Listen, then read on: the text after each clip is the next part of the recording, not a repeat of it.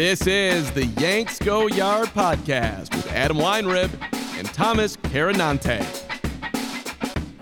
Welcome on into the Yankees Go Yard podcast, the only podcast that gets you Brahms mommed on a weekday afternoon. I'm Adam Weinrib alongside Thomas Carinante. We're going to play GM later today for our fans and friends and commenters who are like, why don't you guys play GM for an episode? We will, don't worry. But like an hour and a half before the show, shit started to go down. News broke. Anthony Volpe winning the Gold Glove was the most relevant thing that happened to the Yankees last night. And then like 13 hours later, it was subsumed by like 15 other wild stories. The GM meetings aren't even officially underway and managers are already changing hands. Steinbrenner and Cash talk tomorrow.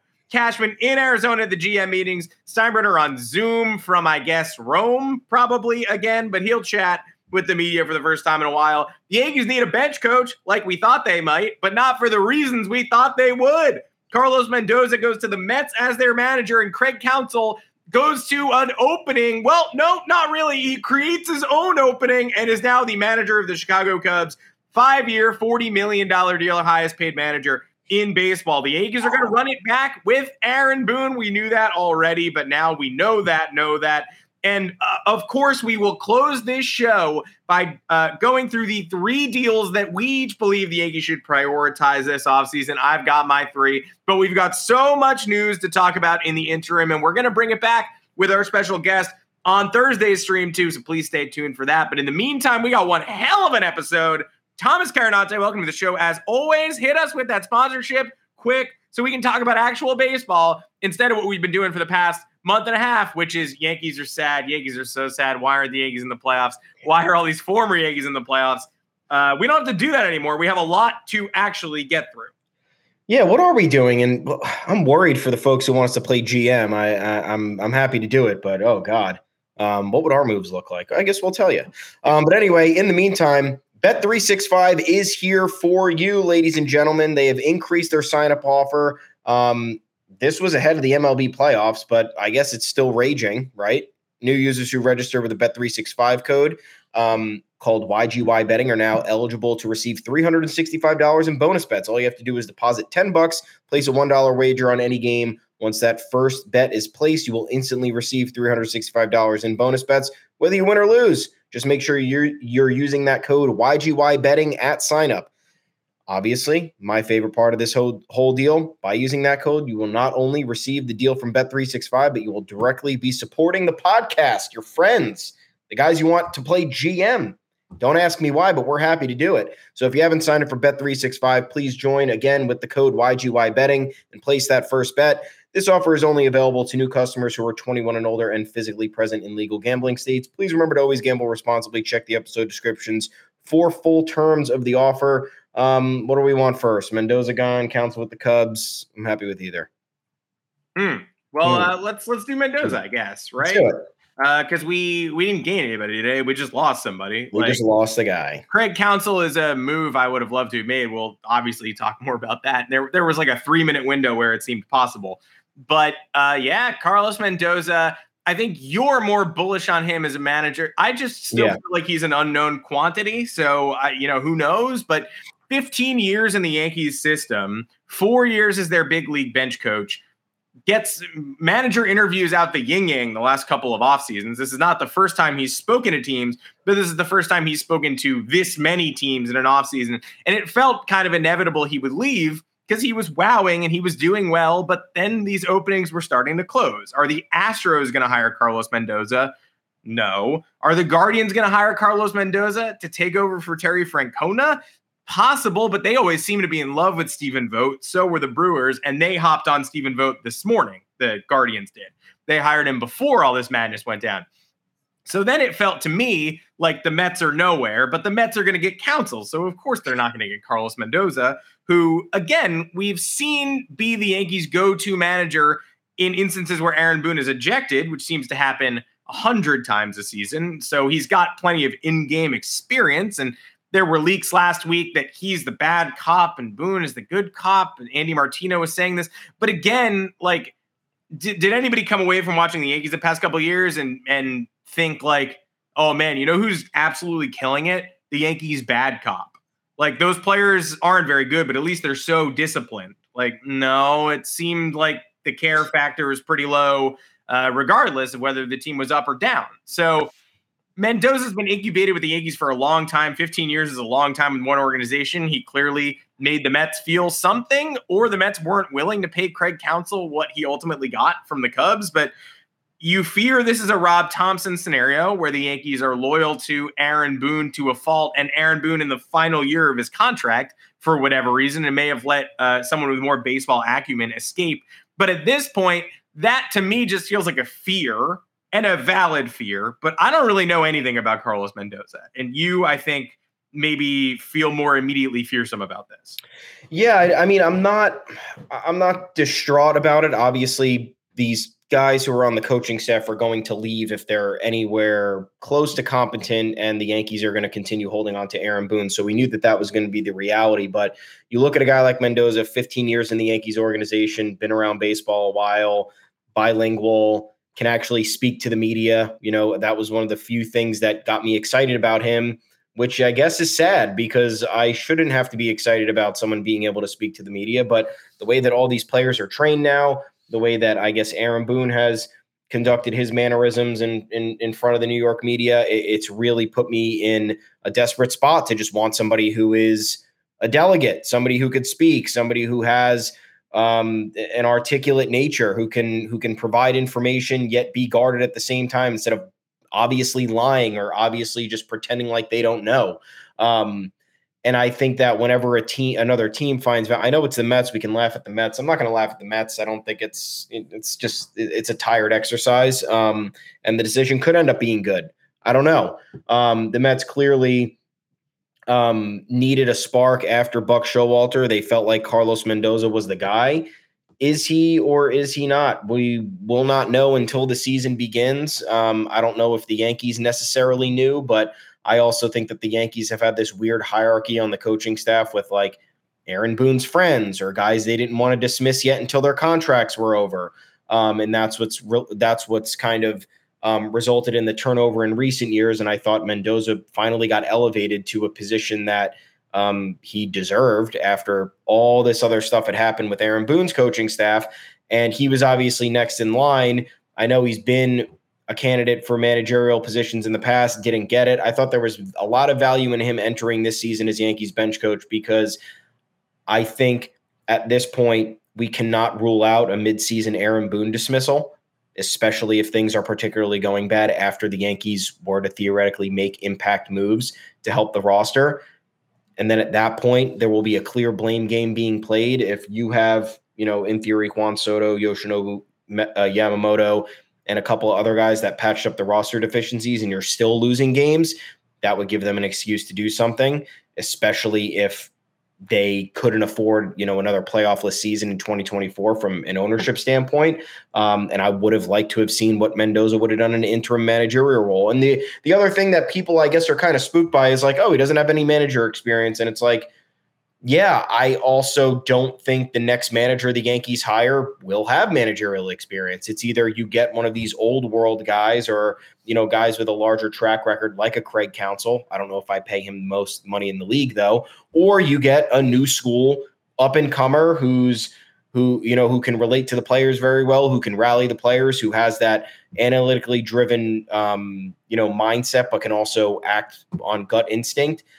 So that's why I didn't really care that Carlos Mendoza virtually had no managerial experience outside of filling in for Aaron Boone's ejection. So we will see. That's all that we can say. I don't think it's good for the Yankees to lose somebody who seemingly had this big of a baseball presence in the organization for that long, and now have to find a bench coach and a hitting coach. And they haven't had a good bench coach or hitting coach in quite some time. You don't want to be entering the replacing coach fray now, either November 6th. Like, you better have a succession plan. Luis Rojas's contract is up. They intend to bring him back. We've heard he would make a lot of sense as the bench coach, especially this late in the game. Find yourself a new third base coach. The people say a lot of positive things about Luis Rojas. I don't think a third base coach is irreplaceable. If he's been great in the clubhouse, great. Make him a bench coach. You can find a different guy to wave runners around. I didn't think he was particularly impressive or damaging in that regard. The Yankees used to have a much worse third base coach who you actively noticed. Since then, not so much. We thought about Nick Swisher to the bench coach role. It doesn't seem like that's likely at this point. It does seem like the smoke is in Rojas's department. Basically, there were 10 minutes there, maybe 15, where it felt like the everything was lining up for a shocking Counsell hire. The departure of Mendoza to the Mets, removed the Mets as a Counsell destination, and put instability in the Yankees dugout. All of a sudden, one of Aaron Boone's friends is gone. He's leaping elsewhere. Okay, sure. Wait a minute. Hal Steinbrenner's speaking tomorrow. Brian Cashman's speaking tomorrow. Aaron Boone is not speaking tomorrow. Are we only doing one? Is the Yankees post-mortem press conference really going to be in 2 parts on Tuesday, November 7th without the manager involved? Why is that? If Craig Counsell is taking an active manager's job, why wouldn't the Yankees be considered? You saw every theory under the sun flying around before it was revealed that he leaped from the Brewers to the Cubs, 5-year, $40 million deal, highest paid manager in the game of baseball, and probably worth every penny. This affects the Yankees for multiple reasons, not just because I guess they could have gone above and beyond and hired Counsell out of nowhere and left Aaron Boone jobless. Yeah. The Cubs did that with David Ross, so it just got done. It's been done. It just got done. So theoretically, they could have hired Craig Counsell, but perhaps more importantly, this means to me that the Cubs are going to be major players this offseason for a lot of different people. Juan Soto has already been a rumored Cubs target. Why would the Cubs, who just spent $40 million on hiring one of baseball's top 3 managers, not go all in for Juan Soto and give up a trade package that we all agree could potentially be less expensive than most people are theorizing? The Yankees do not need to give up Jason Dominguez in a Juan Soto package. No way. No way, no chance, no how. The Cubs don't have to give up anything close to that either. The final irony would be if they have to give up Kevin Alcantara to make it happen, former Yankees top prospect. That would feel pretty commensurate with a Soto package. But bottom line, the Cubs took a huge swing, went for it, connected. The Yankees don't have to take every big swing, but they got to take one eventually. And over here sitting, David Ross lost his job because of one September swoon. Aaron Boone is just sort of chilling after losing an ALCS to the Astros, pretty damn close to advancing the World Series, but couldn't do it. Losing a playoff series to the rival Rays, losing a wild card game to the Red Sox after a season full of individual game collapses and a much larger scale 162 game collapse, taking the best first half we've ever seen and turning it into an ALCS sweep last year and having the worst regular season in recent Yankees history this year. He survived all that, doesn't even appear to be in danger anymore. Meanwhile, the Cubs overachieve all year, don't make the postseason, don't get a wild card spot. And David Ross, who was told he's our guy a couple of weeks ago, is gone. Another nice reminder not to listen to what managers and executives and GMs say. Like, he's our guy a month ago didn't even mean that David Ross was coming back. So Aaron Judge saying, I like Aaron Boone, does not mean he's about to get a 10-year contract with the Yankees. That said, Cubs took some big swings. They did big market things. The Yankees haven't done that in a long time. That's my biggest beef with this. It's not the fact that they didn't sign Craig Counsell. It's the fact that you've seen other teams, whether it's worked or not. Padres figured out a way to get Bob Melvin. It didn't work out for them. Then the Giants figured out a way to get Bob Melvin. They think it's going to work out for them. You have an in-house guy in Carlos Mendoza, who I think would be, I thought would have been a good, 1-year solution in the event they wanted to move on from Aaron Boone early and see what they had in Mendoza before making a larger decision. Carlos Mendoza leaves. Now you have Craig Counsell. Look, we can argue until the cows come home. I don't think he's worth that contract. One postseason series victory since taking over as manager in 2015 when he took over after like 25 games when they fired Ron Renicky. The Brewers have been wildly underwhelming. I don't think it's necessarily his fault. Then again, I think a lot of that success was a result of David Stearns' moves. Very good president of baseball operations. Counsell was definitely a beneficiary of that. David that said, Stearns' moves? Man boobs? moves. Moves. Yeah, okay. I think that Counsell certainly has baseball instinct. He's been around the game for a very long time, former player. I think it's the only thing that's concerning here is a team like the Cubs, who is seeing the writing on the wall. They've had David Ross since the start of 2020. He's been gradually improving. Perhaps that improvement hasn't been good or fast enough for them. Perhaps they didn't feel he was a manager that would attract bigger names. Either way, they had a larger inclination to do something with greater magnitude to help the future of their organization and make an urgent decision right now, which is something I feel like the Yankees have not done in I don't know how long. We could sit here and talk about it forever. So I think it's more so you're seeing these other teams make these decisions, whether it's haste is the wrong word, but like they are clearly convinced that Craig Counsell's their guy. They're willing to give him the money. They're willing to jettison somebody who's had a fairly influential history with the team in David Ross. And they don't really care, call it, cowardly or not. If you're in the last year of your contract, I don't think you're safe. That goes for anybody who's ever been in the last year of a contract. So it's not like David Ross just signed a 4-year extension and had the world in front of him. He was heading into 2024 as a lame duck manager, as Aaron Boone is. And again, taking Boone out for Craig Counsell, what do we think? Probably improves the Yankees by 5 games, maybe. Doesn't make all the difference in the world, but it's still a decision that would be indicative of how they want the culture to shift, or what a potential different personality they want to experiment with these players that they have, or a collection of new players they have coming in. And the Yankees maintaining the status quo, dragging their feet this offseason, as we can see with Steinbrenner and Cashman talking to the media tomorrow, which is long overdue. The fact that the audit is underway a month after the season has ended, the fact that no moves have been made outside of the 6 obvious releases that we've seen, that's where the frustration lies. It's not, they missed out on Craig Counsell. It's, no, they missed out on Bob Melvin, which maybe it would have worked, maybe it didn't. They let Carlos Mendoza go, who's been in the organization for 15 years and clearly well-respected. And now Craig Counsell is another big-time option that goes to a team that is much less successful. So what are we doing, guys?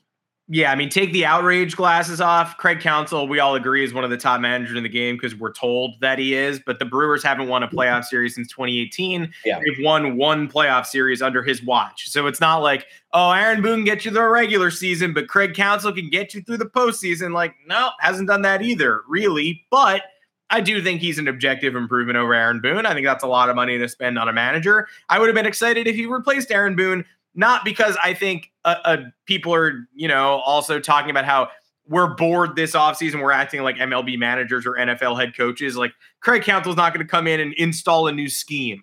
He's not going to be like, here's what we're going to do. We're finally going to use a second first baseman. And everyone's like, oh my God, it's going to revitalize the New York Yankees. Like, no, he's just a good leader of men and a good tactician. And we all sort of agree, steady hand. I would have liked to have seen him in New York, but I'm more upset because letting the Cubs do this, letting the Phillies do what they've done, letting the Rangers do what they've done, letting the Giants hire Bob Melvin. It's just the Yankees sitting on, like, we're supposed to be a part of this. Like, the rest of baseball has obviously always wanted the Yankees to go away, but the Yankees are just sort of letting the rest of baseball needs a chance. Let's let them make impact moves. Like, every time there's a blockbuster, let's let the other teams get involved, and we'll just kind of be here hanging out because we're a money-making operation.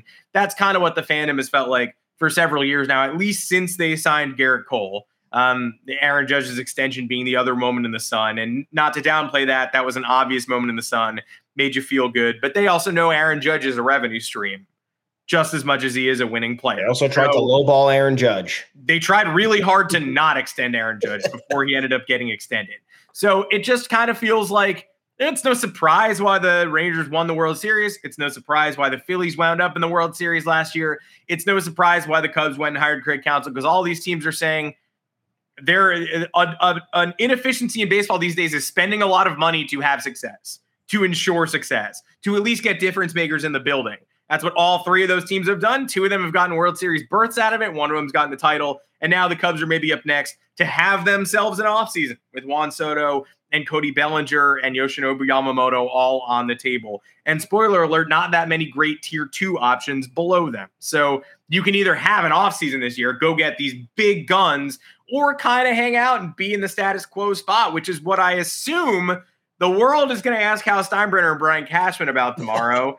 Hal Steinbrenner speaks first at noon Eastern time, from an undisclosed location somewhere under Baghdad. Then Brian Cashman talks from the GM meetings in Arizona. And we didn't even know if the GM meetings were going to be like a huge source of information. Oh, yeah, they're just going to be hanging out. They're going to be patting Chris Young on the back for building the World Series champion Rangers. Well, apparently every managerial opening is getting filled on Monday before the meetings even start. So they got a lot to discuss. And Hal Steinbrenner goes first. Brian Cashman goes second. They're not going to say anything, but you have to hammer these people once again on how can you it's just the whole press conference should be, how can you assure the fans that this year will be different than last year? Because last time we got access to Hal Steinbrenner, he said he had some really, really tough meetings and was going to be building nap pods. And that's not necessarily a bad thing on the whole, but when that's all you hear, there's a reason that gets critiqued and laughed at. So we just need a little bit better from Hal and Cash this time around. I am a bit worried, however, and this is not a dig at the people who will be asking questions, but I feel like when the Yankees, this has clearly been in the works and part of a plan for quite a while. The Yankees didn't just decide today, November 7th. Yeah, season's over. Shit. We're gonna talk to the media. What do you guys are you guys available tomorrow? Yeah, we can come by. We forgot.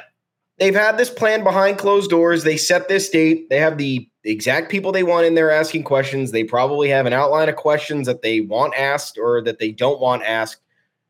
You're right. I think there should be a lot of questions pertaining to how will next year look different than this year. I think there should be a lot of questions about the failed trade deadlines, the former players succeeding elsewhere, the blueprints that other teams are taking from the old world Yankees who were aggressive with spending and aggressive with trading prospects, and that's succeeding elsewhere while the Yankees have abandoned that.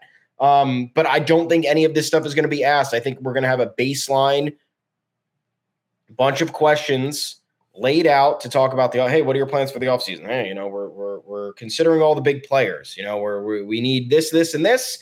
And these guys are available, and we're going to see what happens. And, yeah, that's going to be the end of it. Trades, we're exploring all the options, assessing the value across the league. Going to see what we can do.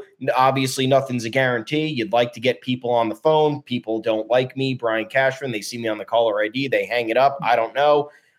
We're going to get a lot of these boilerplate questions, a lot of these no revealing answers, as is the case with this team and everybody involved with it. So, prove me wrong, please, media, please, Yankees. The Yankees, I'm not saying they should have a roast session on, comedy. They shouldn't have the roast of Hal Steinbrenner with Brian Cashman as the roast master, but there should be some sort of accountability here because you just waited a full month to address the fan base of anything. I guess at the end of the day, nobody owes anybody anything, right? The Yankees don't owe the fans much. The fans don't owe the Yankees much. It is what it is. It's a business. But at the same time, there is an obligation on everybody's, on everybody's end of the bargain here. I think the Yankees have that larger obligation because the fans are the main source of revenue. They need to provide an explanation of what has happened, why it's happened, what are the next steps being taken, what are your answers for all these egregious things the greater baseball community is talking about. Jordan Montgomery, Nathan Eovaldi, Corey Seager, Andrew Heaney, all these guys won a World Series. The Diamondbacks youth movement took off faster than any one single player in recent Yankees history has been able to succeed from the prospect from the minor league level to the major league level. The gap that has been closed that Aaron Boone was talking about, it was closed before he even mentioned there was a gap.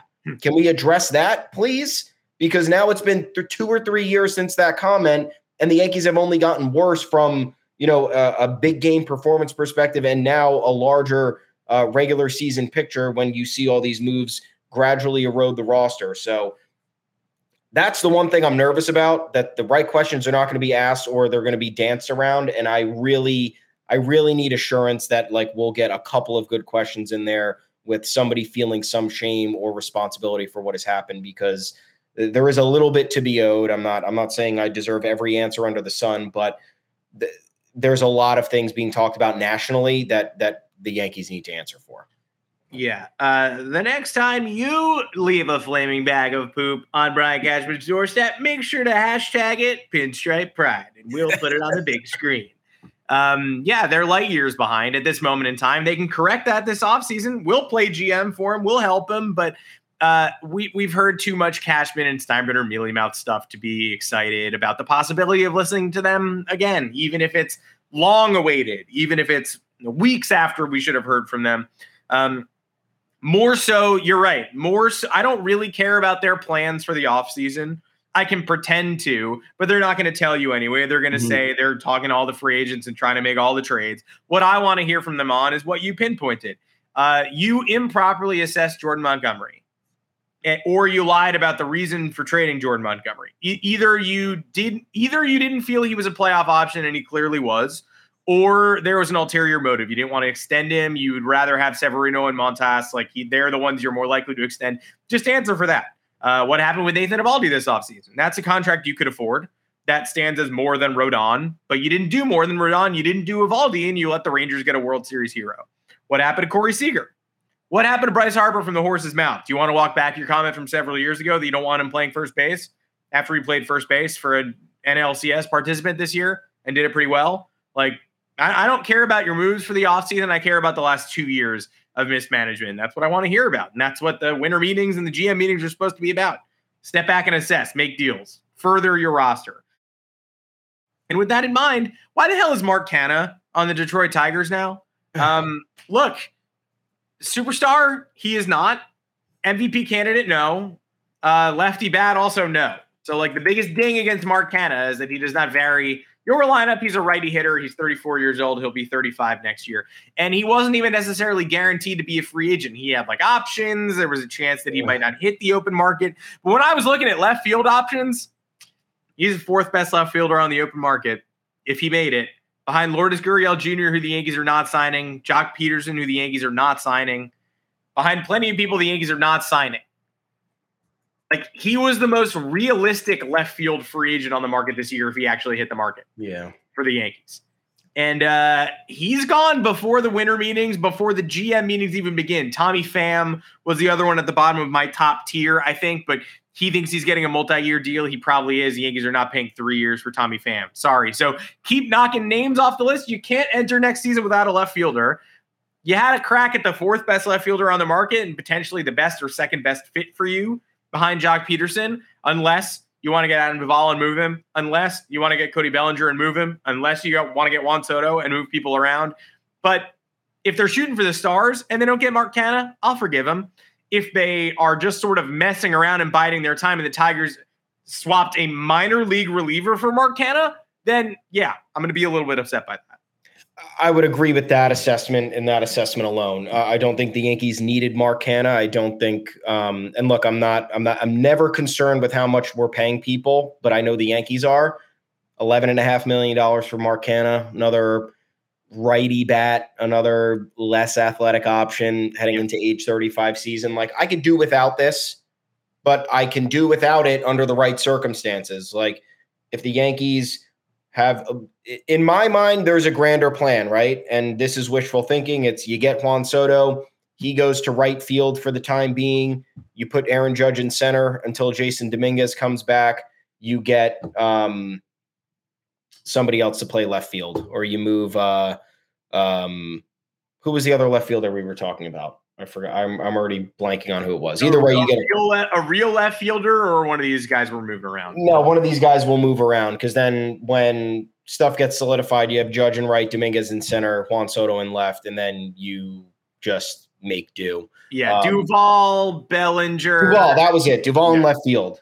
See, I can't even remember the fucking guy that I wanted in left field. So it's another righty. There's too many righties on the market. So I think if you, but I don't know, Duvall adds Duvall's recent track record with batting in the middle of a lineup and surprisingly playing good defense and being clutch kind of outweighs the redundancy for me.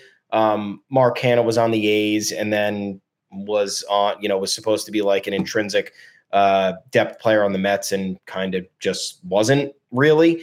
I don't know, not inspiring to me. Again, if this was at all on the Yankees' radar and they got outdid by the Tigers, that's where I throw my coffee.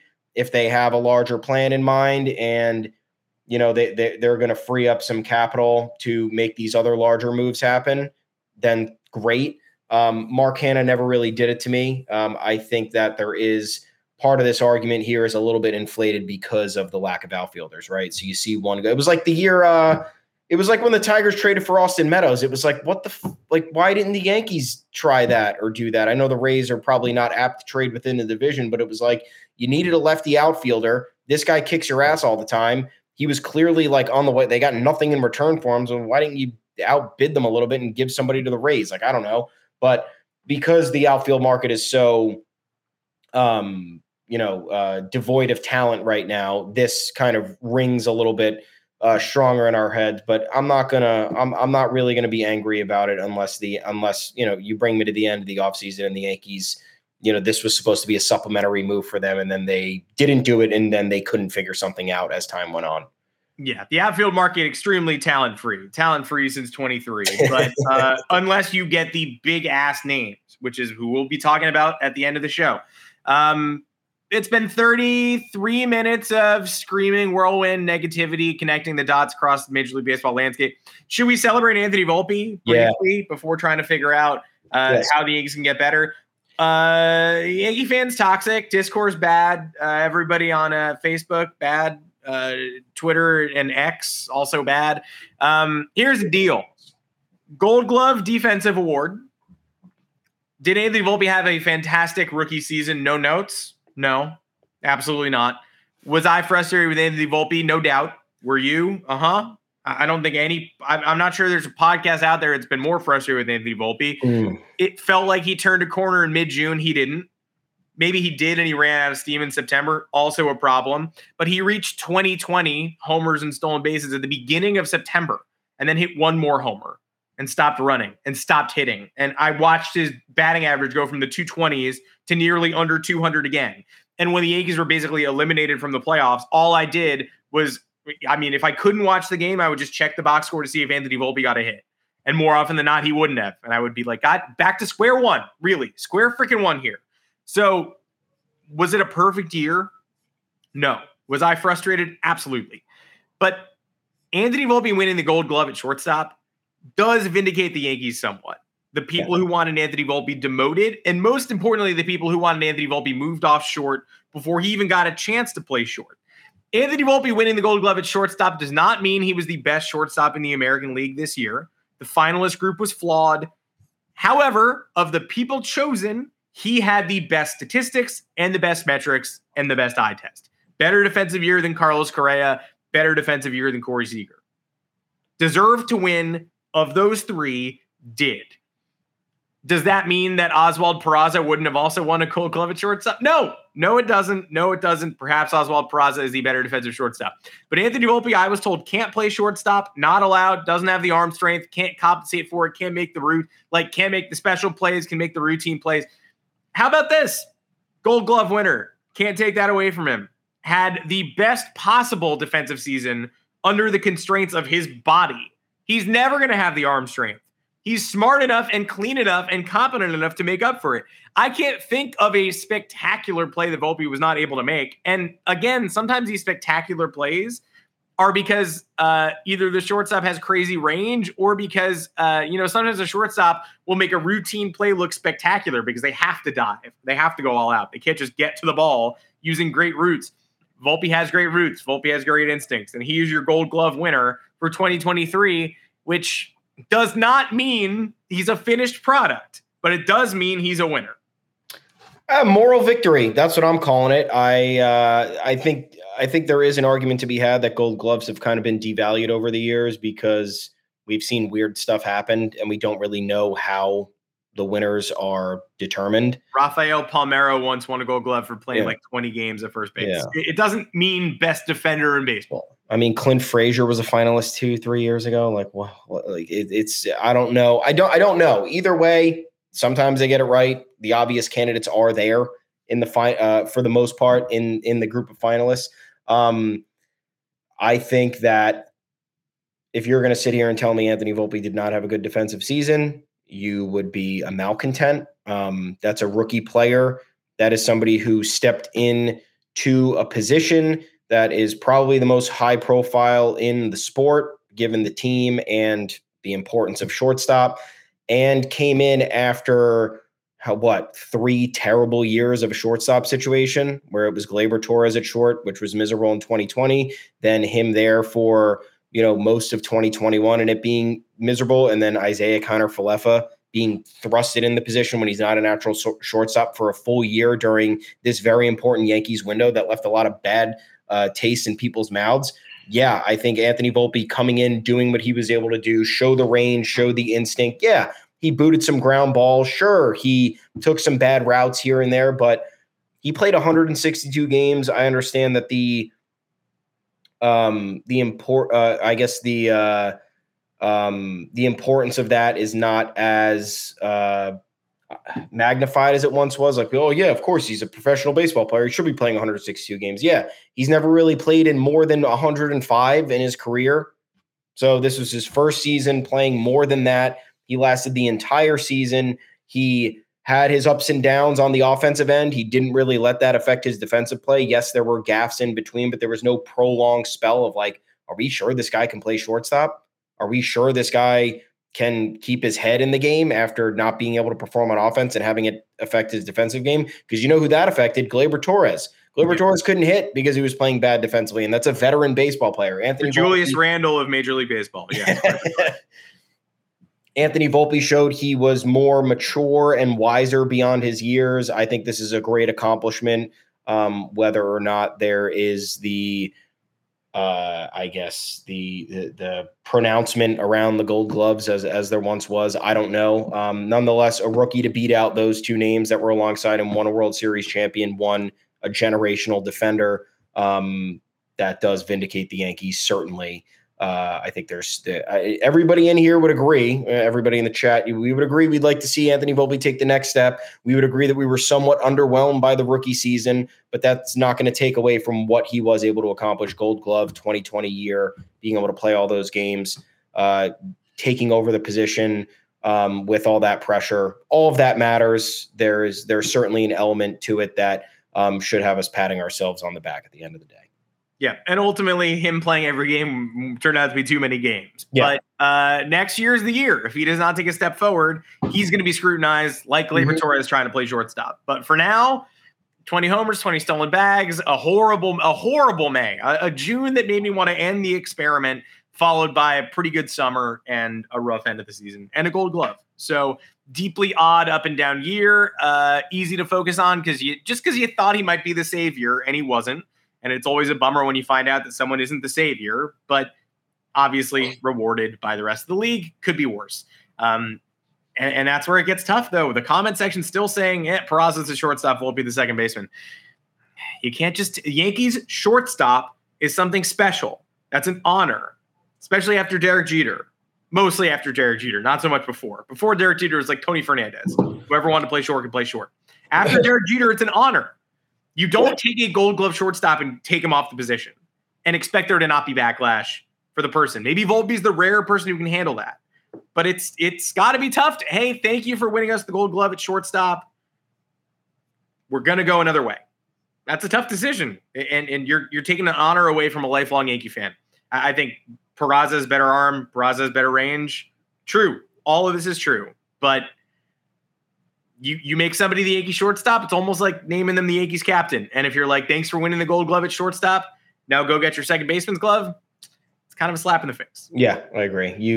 They made their bed here. They decided to start him opening day. They did not have to do any of that, guys. They decided to do it, whether they felt he was ready, whether they felt they didn't want Peraza in that position and they'd rather have him as a defensive rover. Whatever it is, they can't really go back on it. We talked about this at length about how they didn't have the power to demote him at any point this year because you started him at shortstop, you expedited his development, and you would have exponentially killed it if you had affected his morale, setting him down, or by taking him out of the starting spot and putting him somewhere else. Like, it would have been detrimental to how he grew as an MLB player. So this is it. This is the reality. Unless I guess he's traded for a superstar player. But yeah, I would not be banking on any position switch if he remains with the team, unless it's 7 years from now. Yep. Well, should we play GM? I guess we shall. I'm GM of the Brooklyn Dodgers, a team that no longer exists. Yeah, I am GM of the Montreal Expos. I am selling them for parts. The Yankees can have Brad Wilkerson. Oh, wait, they got him already, so we're good. Look, this one's tough, and I will do more episodes in the future. Don't worry, this will not be the last time we play GM, but today's theme is deals the Yankees have to prioritize. Not the only things they do, but moves 1, 2, and 3 of the offseason. The 3 deals that they are not allowed to let anybody else get a jump on. Are they going to get beat out for some of these players? Almost definitely. But if this were me, this is how I would prioritize this offseason. We will do cheap free agents coming up. We will do forgotten free agents, underrated free agents. We'll do the whole thing. I'm going with 3 additions. Number 1, don't let it get lost. Juan Soto trade. Don't get distracted. Clark Schmidt, Everson Pereira, Chase Hampton, Roderick Arias for Juan Soto. For just 1 year of Juan Soto. Doesn't have to come with an extension. You make us take Jake Cronenworth's money? Okay, take Arias off the board. Fine. Clark, Pereira, Hampton for Juan Soto, and Jake Cronenworth. I dig it. Number 2, 8 years, $250 million for Yoshinobu Yamamoto. Don't get outbid on Yoshinobu Yamamoto. If he wants to go to the Mets and Kodai Senga, fine. Do not let yourself get outbid on the man who looks like the next Masahiro Tanaka at worst. And number 3, it's tough. For me, there are not 3 can't-miss moves for the Yankees this offseason. I know a lot of people would go Bellinger here. For me, 1 year, $10.5 million for Kevin Kiermaier. He wants to stay in the AL East? Great. Okay. Take it or leave it. Come to New York, be the center fielder in the short term. Jason Dominguez takes your position in the long term. You are a 4th outfielder at best. I do not want you starting on a championship team, but I'll have you starting in the first half of the New York Yankees. Come join us for the money. The Yankees will inevitably lose more outfielders as the season drags on. He can play. I trust him. Lefty. Anybody who comes in at that price point, anybody who's a 4th outfielder, anybody who's a bench option, it better be a fucking lefty. Sorry. And I'll overpay by $2 or $3 million to get a lefty in there. Those are my 3 top priorities. Now, the Yankees can't be done at 3 moves, but I would absolutely prioritize adding a 4th outfielder over paying Cody Bellinger $200+ million. I don't know where you stand. Yeah, I'm more on the subtraction side of things first off, because I think in order for them to usher in whatever new era that look, a lot of these moves, these bigger moves that we want to happen are not going to materialize right off the bat. We know how this works. Yeah. It's going to take weeks, could potentially take months for these markets to materialize, for these agents to play, their bullshit game of cat and mouse. A lot of this stuff takes time. But I think the most important thing, the Yankees began the purge, right? They released 6 players last week. Domingo Germán was among them. During this show, they just let him go for real too. All those guys denied the outright minor league assignment and elected free agency. Very funny. If Domingo Germán had elected to stay with Scranton, I would have ended the podcast permanently. I would no longer be on the air. But he's gone. We have added Carlos Narvaez to the 40-man roster. Beautiful. More to come. Yeah. So. I'm more on the subtraction side of things, and it's twofold. One, you just have to get rid of players who are not going to be here beyond 2024, because at this point you're building for beyond 2024. If you think 2024 is the year, then the amount of moves that the Yankees are going to have to make uncharacteristically will have to be beyond overwhelming. So I'm not banking on that happening. So this is why right now we have to start building the infrastructure. I'm going to start with, you have to get rid of 2 of these 4 players, Giancarlo Stanton, DJ LeMahieu, Anthony Rizzo, Gleyber Torres. I think the likelihood of you getting rid of Stanton or LeMahieu is next to non-existent. I think there is value for teams to take on Rizzo and or Torres. Mm-hmm. We do not need Anthony Rizzo. He has been largely fine as a Yankee. He makes the Yankees less athletic. He makes them slower. His defensive game has slipped. He has a 768 OPS in 260 games with the Yankees. He's supposed to be a supporting cast member. He has been elevated to an intrinsic key member of the Yankees, and the Yankees have done it wrong. So I'm not saying this is not, by all means, none of this is Rizzo's fault. His injury, obviously not his fault, but now you're on the hook for, it's $23 million if you include the buyout for 2025 for all of 2024. And you're going to be playing from behind to start the year because he has not been himself since the end of May. He hasn't played baseball since the beginning of August. So the Yankees are going to be working their way back with him, and I don't think it's going to be good. And I think another team who needs a veteran presence, who would I guess maybe more so value his abilities as a clubhouse voice or just an influential leader among younger players, might be able to take on that price tag. If not, I think you're better suited to just trade a top prospect with him. And then if you trade one, especially someone like Torres in this situation, you can replenish your farm system even more with what you might get back in return. I think his market is tough because I don't know any teams that would trade controllable starting pitching for 1 year of a second baseman unless they are missing only a second baseman for their World Series contending roster. And I also don't know a team who would trade top major league ready talent for top major league ready talent, because you'd be unless you have a surplus somewhere, which I don't think that is the case among most major league teams. You've looked at all these contending rosters. They're hard to build. You're not just going to have a very good left-handed hitting outfielder ready to trade for a middle infielder. It's not going to work like that. So I think you trade Gleyber Torres for a couple of top prospects. You replenish the top line after having to give up prospects in any of the previous deals, whether it's Rizzo, LeMahieu, or Stanton. I think you have to do more non-tenders. I know the non-tender deadline isn't for like another week and a half or so. Yep. November 17th. Yeah. 11 days. Okay, great. I am non-tendering Lou Trevino, and I'm non-tendering Jonathan Loaisiga. Yep, me too. You just got it. That's $7 million for guys who may or may not pitch next year. That I like them both. The Loaisiga's got some of the best stuff you've ever seen when healthy. Lou Trevino is a great fireman reliever. I thought it was amazing to get him in the deal with Frankie Montas, but he underwent Tommy John surgery in late May, early June. He is not back until August, if that. There is no guarantee that he's going to be able to pitch at all in 2023 based on how we've seen some of these rehabs materialize, and there's not going to be a guarantee that he's going to pitch well. Jonathan Loaisiga, you heard Aaron Boone's frustration with him. He is never available for a long enough period of time for us to determine who he is in the bullpen, how effective he is, what is his future role with the team. He's going to be making upwards of close to $3 million. Trevino is going to be making $4 million. It's easy money right here. If you could trade one of those two guys and shed that salary, you're already looking at $25+ million right off the bat. And I think you got to find a way to dump Tommy Kahnle's money. I think another team would take him. I think the Yankees' biggest strength here is being able to construct a bullpen. I think you get rid of all these arms that cost money. You find other look, you already have Scott F. Ross coming back, and you have Ian Hamilton coming back. I think those guys are going to be intrinsic members of the bullpen who could easily fill in for the lost names that we're going to have here. Luis Heel is coming back. Johnny Brito looks like more of a bullpen mainstay now than he did in August. So yes. 100%. So I think you got to do a lot of house cleaning here before the real action starts. So I'm going to agree that all the things that you said need to, at least two of those need to happen. And then a contingency for another. And then I think on that list of three, like Blake Snell is a 1A to Yamamoto, especially if his market based on what we saw from Jim Bowden, $122 million contract, is legitimate. I don't think that's legitimate. I think it's probably in the 150, 160 range, but I still probably think you make that deal 9 times out of 10 if you're not getting your desired free agent target.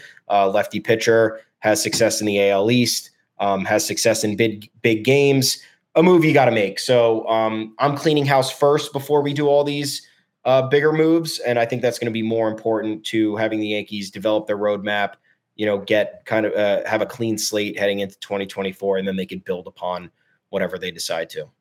Did you non-tender Albert Abreu too? Did I forget that? Or he's pre-arb, so I don't really know if I think he could, does he get tendered or does he just get released? It's $1 million.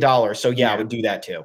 I would send him straight to hell. I mean, it's tough. I like, there are guys I want on the roster, like Brendan Donovan from the Cardinals, but the Cardinals want to give me Brendan Donovan. Like, it's not that easy. The Cardinals don't think they suck.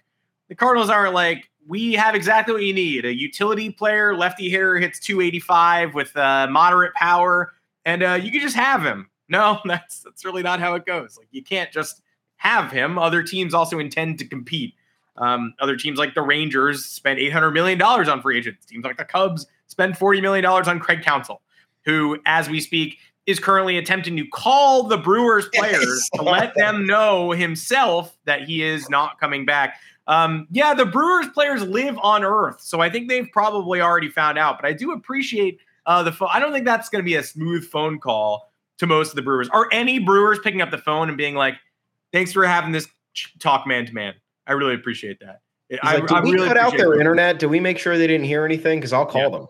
Yeah, surely nobody else, I live in a cabin. Surely nobody else found out about this, right? And his reps are like, oh, yeah, nobody knows. Like, okay, great, I'll call him. That would be a good thing to do. I would be viewed as a good man if I gave him a phone call. No. What a Monday in the baseball landscape. And we haven't even heard from Hal and Cash yet. And that's coming tomorrow, I guess. What a hell of a day. What a hell of a show. Hopefully a lot dropping this week that we can continue to examine on Thursday's live stream. We will not be back until Thursday. When we do, we come back with a special guest. So stay tuned for that. That should be extremely fun. We're going to talk trending topics like we always do a couple of segments, do a little interviewing up top. So if you're subscribed, please do come back. If you are not subscribed, now is the perfect time to do so. Hit that button on YouTube. Subscribe to us on all podcast platforms. Apple, Google, Spotify, truly wherever. We are there. We appreciate the comment section for being electric today. We hope we gave you what you wanted. You certainly did give us fuel to help keep the show rolling. So did the Mets. So did the Cubs.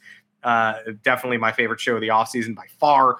And no shade to our other shows. Just come on. It's very obviously the most fun show of the offseason. Come on. Other shows were good. This one was better. No big deal. I am Adam Weinrib. Today's show is sponsored by Bet365. The promo is YGY Betting. I won $5 betting on the NFL last night. You can too. $5, pocketed in the account.